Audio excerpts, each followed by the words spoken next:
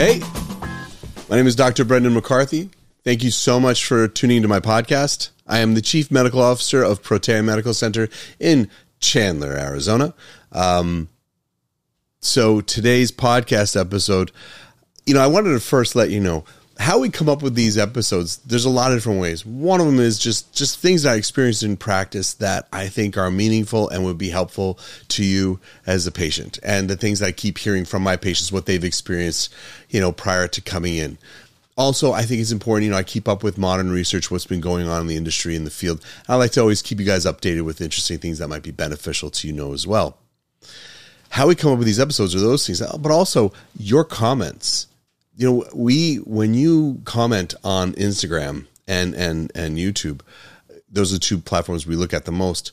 We read them, and you send so much material. And I want you to first let you know, I appreciate you for that. I always will. And again, I always say this, I think every time I bring it up, but your interaction with each other in our Instagram feed, it just is just beautiful. And you give each other hope, and you reach out to one another. And I think that's just one of my favorite things about doing this podcast.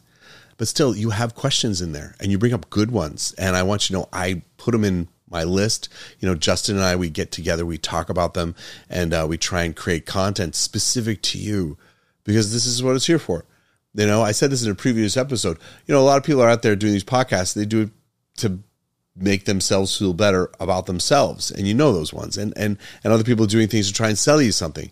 Our goal with this, Justin and I, we were just talking about prior to this episode. We said, and I believe this, I want you to know, I believe this. If Justin and I were to work together for the next 10 years and make 2 episodes a week going out for 10 years, and if that only helped one person once, it was worth the 10 years. I believe that. That's how much I get out of the work I do. That's how rewarding this work is to me. So your questions, your concerns, helping you, that's the sort of stuff I'm about. That's why I like. That's why I enjoy. So I'm going to jump into something that is really important to talk about, I think, because a lot of you have brought it up, and I just see it in the industry. It's been something that's kind of bugged me, for like 20 years in practice, and it's supplements. Supplements. I want to talk about supplements. I want to call this out, because it is a bad thing and a good thing. Good things can be abused easily. I'm going to start with a story of a patient, one of the very first patients that I saw in my career. And I was starting out in practice, one-man show, small office, tiny little place, like probably the size of this room. So this was one of my first patients, and how people were finding me was, a lot of it was just like word of mouth, someone knew someone sort of thing. So she just heard about my office. It was a small little thing and place, and she wandered in. So her case, she had been having some respiratory distress, discomfort. She was having some malaise. She wasn't feeling good. It was obvious that she was not, well. It wasn't bad though. It wasn't very sick, but she had a light fever. And this has been going on for a long time, for a couple of months now. And she just felt sick. She had respiratory, she was coughing. She had, a somewhat productive cough. She had some stomach, nausea from time to time, but it wasn't terrible. She was still working. She's able to work during this time. Now, this is 20 years ago. Okay. So please, it's 20 years ago. So people would work when they were sick back then. I don't know if you guys remember, post-COVID, we don't really work when we're sick, it seems, which is good too. We should be recovering. When we're not well, it's good to be home and taking care of ourselves. But so she was working, and where this gets really weird, she was a head of a department in a hospital, in a local hospital. So she didn't have lack of resources for care. So she saw several other physicians, and, they would just prescribe her antibiotic, and just figuring that you just basically have an upper respiratory tract infection. And so, I think they wrote her for, and it's been 20 years, I'm just remembering her case. This is not the most important part, kind of a little bit, but not really. They wrote her they were for amoxicillin, Clavulanate, and they ran her for, I believe it was, the other one was Keflex. And that's what they did. She went to a couple doctors there, and none of them were able to get a solution past that. And they just sent her on her way. So then prior to me, she had been, feeling like she's kind of at her wit's end. She's not feeling well. It's been going on for, over a month now. And she's already seen 2 physicians. And, one of her friends like, well, why don't you go see this alternative doctor? And so there's this doctor, in the valley, in Phoenix Valley. And she went to his clinic. And he saw her. And she walked out the door with $600 in supplements for her stomach. Now, I know she had some slight nausea, true. But she walked out with $600 in supplements without testing. And it was the first visit. And $600 in supplements is a lot of money. I want you to know, I know that. But it's $600 in 20 years ago. And that's a lot more money even without testing. And so here's this woman who works in the healthcare industry. She doesn't know what's going on with her health. No one understands it. She doesn't know what's wrong. And then she's like, all right, well, try this other guy. So she came to my clinic, and I remember sitting down with her and talking to her. Long story short, she had chlamydia pneumonia. Now, chlamydia we know is an STD. That's how it's spread as a sexually transmitted disease. But chlamydia pneumonia is a community-acquired pneumonia. You get that when you're in a group setting. So it's common in hospital settings. You can get chlamydia pneumonia like that. And it's not something that responds to the antibiotics she's been giving so far. So, how we found it was, now chest x-rays are not always good with these. They don't always come up very clear. You can't quite see chlamydia pneumonia on x-ray all the time. And a lot of the testing they were doing really wasn't right for it. We did a serum testing for it and a sputum test for it, and it came back positive. We're for doxycycline, a round of that, and ta-da, she was better. The issue goes back to this, and why I'm bringing these things up. It's about supplements. When we're sick, we're vulnerable. And when you're not well, there's nothing you won't do to bring yourself back to health. And the further you are away from health, the more you're willing to spend, the more desperate you are, the more insecure you are. And you just have to be sick pretty bad a couple times in your life to recognize that's a truth. That is a truth. When we go to a doctor, a physician, and they're not helpful, then what do we do? We're still sick, we're not well. And then say we go to another doctor, similar physician, and they don't help as well. Then what do we do? A lot of times we'll try, I'll go to an alternative doctor at that point, or a functional medicine specialist, or whatever country you're in watching this, there's different names for them.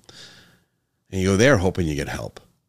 And sometimes they're also not going to help you, and a lot of it is you're just really vulnerable. And in those settings, in those situations, people could take advantage of you. And I think that's one of the problems I have with the supplement industry is the people who push supplements inappropriately, they do that. Now, not all do. There's good supplement use and good supplement prescribing and good supplements that should be used in practice. But I want to call out the ones that are not because they cause harm and it's unethical. Going back to our patient, I'll call her Tammy. Tammy, if you're watching this, I still remember all of this. And this was one of those formative things in my practice. So thank you for being there with me all those years ago. When you see your GP, your general practitioner, your doctor, stateside, a lot of them are pressured into office visits that are very short. And they are very limited on the amount of time they can be in the room with that patient. And not just that, but they're pressured by the insurance companies that they are contracted with to treat a certain way. So if they have a diagnosis of this, they can only use this for treatment. Diagnosis of that, they use that for treatment. And they can only test for these things for these symptoms. So basically it's like an algorithm. It's like you fit in a box, they push you down the line, and then you get treated, you're out the door. Now, there's good and bad to that. Good in the sense that it helps kind of make things move in a smooth way through a medical clinic, and you can treat a lot of people effectively. But bad is that not everyone fits in those boxes. And if you're not allowed to get outside the box with your patient and try and figure out what's going on with the patient, one, the patient suffers because they're not going to fit in the box. Like my patient, Tammy, she did not fit in the box. And the doctor didn't have enough time to sit down with her and figure it out. Further, if you don't use it, you lose it. That's truth when it comes to medicine. if you don't use your mind as a physician on the regular, if you're not using your brain to be creative and figuring out what's going on with the patient, if you're not allowing your brain to explore different pathways of understanding with your patient, then those pathways start to shut down, and all you become is the person who knows how to push the person from this box to this box to this box to this box. You lose a lot of that analytical skill set that you developed while you're in medical school. And some don't even ever develop it that well. They just get good at taking tests, and that's the truth. But this is where it becomes an issue. So those patients who fall out of that box, don't fit in the box rather, they're the ones who fall through the cracks. They're the ones who find themselves in these settings where it could be good or bad, and it's the bad again that I want to be focusing on, because there is good in alternative medicine. It's important. It's important to have an alternative medicine field in order to provide care for people who need that at that level where they are. In the alternative field with these physicians, it becomes a little bit different. Now, some alternative practitioners are there with that intent to change your life for the better. They have dedicated their lives to their fellow human with the goal of becoming a person that provides care and support. Some are there because they feel good about themselves, because by helping someone, they feel like they're doing a good thing. That's not so bad. Some people, they like the idea that they're amazing and they can help all of these people. And it's like that God complex steps in. It's there too. And some people just like to make the money, It's varying degrees of the type of care provider you're going to find when you're out there. The thing is that in order to practice medicine, your ethics need to be clean constantly. They need to be at the highest level possibly.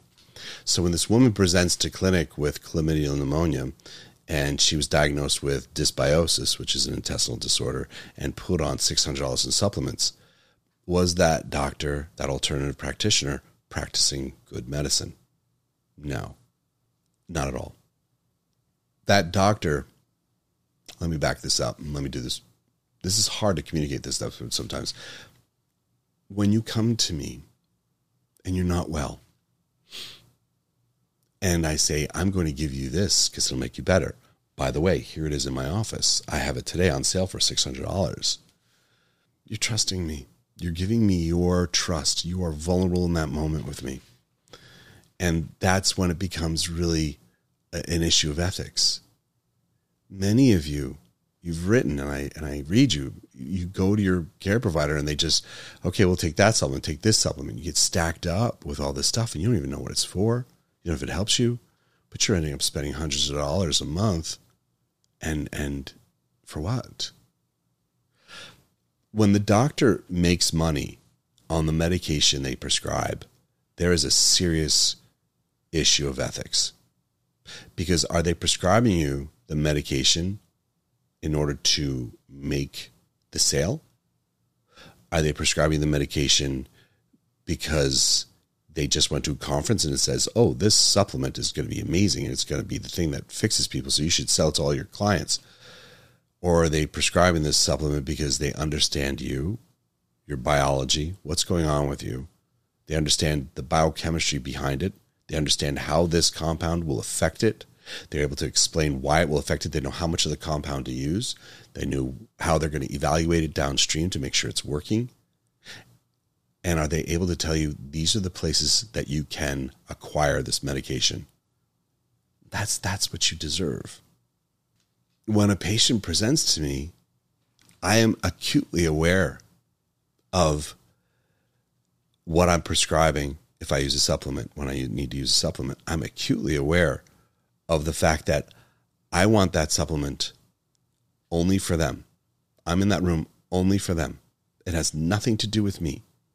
I will carry some supplements in my office as a convenience.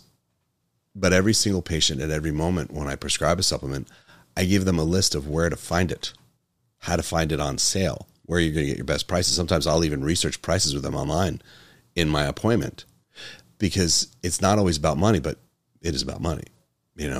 It's about, because if you're going to spend money on a supplement and it's $50 there and it's $25 there, hey, let's go to this guy. Let's get it here at this place. So in that relationship, at that moment, my patient understands that I am making sure that I'm getting the product, not because I need to make that sale or not because I need to do something for me, but it's because I believe it'll help them. Further, I spend the time to explain what that product is going to do, what that supplement will do that benefits the patient. I explain to them, this is the need for, say, vitamin D. Let's just say vitamin D. This is why you need vitamin D. The lab work on today's labs show it's there. We know you have these symptoms associated with vitamin D deficiency. We know that if you take vitamin D for this period of time, those symptoms should alleviate. I'm also going to run a lab within a month to verify the dose I gave you is being absorbed well and doing the job. And then we're going to periodically check in and make sure it's working. And now for the vitamin D, I think these brands I've used over the course, and I'm going to do an episode on how to pick a brand on supplements. That's coming next. But I'll say these are the brands I know that are pretty good. That doesn't mean, use the ones I'm recommending. If you want to use something different, I'm down with that. Just let me test you in a month to verify you absorbed it and did a good job. Because I'll have a patient leave the office, go buy vitamin D at some, ghetto shop somewhere that doesn't have quality vitamins and minerals. They're just buying some junk out there, and they'll take it in good intent, but their lab work shows nothing happened because there was nothing in that supplement, which I'll get to at the next episode. So the patient that presents to clinic deserves one full understanding of why I want to use a product that we're going to use, whether a prescriptive agent or a supplement. They need to understand why on earth I want to do it. They would need to understand what it's going to do. And if it takes time to explain it to them, I don't work for an insurance company. I work for you. Your doctor works for you. Your physician should always work for you. So your physician should be able to spend the time to explain it. As I've said before in this podcast, I'll say it again. The word doctor comes from the Latin word docere, which means to teach. Our job is to educate you, not just throw pills at you and get you out the door, not just bill your insurance at X amount of money. We're not there for those things. We should not be. We're there to help you. We're there to make you well. Everything after that's secondary. That's the primary and always the goal. So explaining to you what's going on, the first thing. The second thing we want to make sure is that you're able to acquire the therapies we want to give you in a safe, reasonable way. And third, we want to verify that all of the things worked, that it did what it said it was going to do, that you're absorbing as we thought you would, and that you're better at the other end of it. So I hope this helps. I want to start a conversation with you where you'll understand supplements, what to look for, what's going to help you, what's going to be not ethical. You're going to learn to recognize unethical behavior in the industry, and what's safe and what to expect from a good practitioner who's prescribing it for the right reasons. So please like, share, and subscribe, of course, but also please comment. Share your experiences, good, bad, and ugly. I want to know. Let me know what happens to you when you buy supplements. Did your doctor push it? Did you have to buy it at their office? Did you feel pressured? Let me know. I want to know. And the reason why it's not just me, but by you sharing that, so many people feel ashamed of the fact that they were pressured into buying something and they're on these things for years without knowing if it's good, and they don't know. You sharing your story will help others. I promise you. Promise you. It means a lot to me when you do. So please, if you have time to type out what's gone on with you, I would really appreciate that input, and because I know the benefit it will have to the people who watch this podcast. But please do that. And our next episodes, we'll get more into that. And thank you. Thank you for tuning in, and I'll see you next time.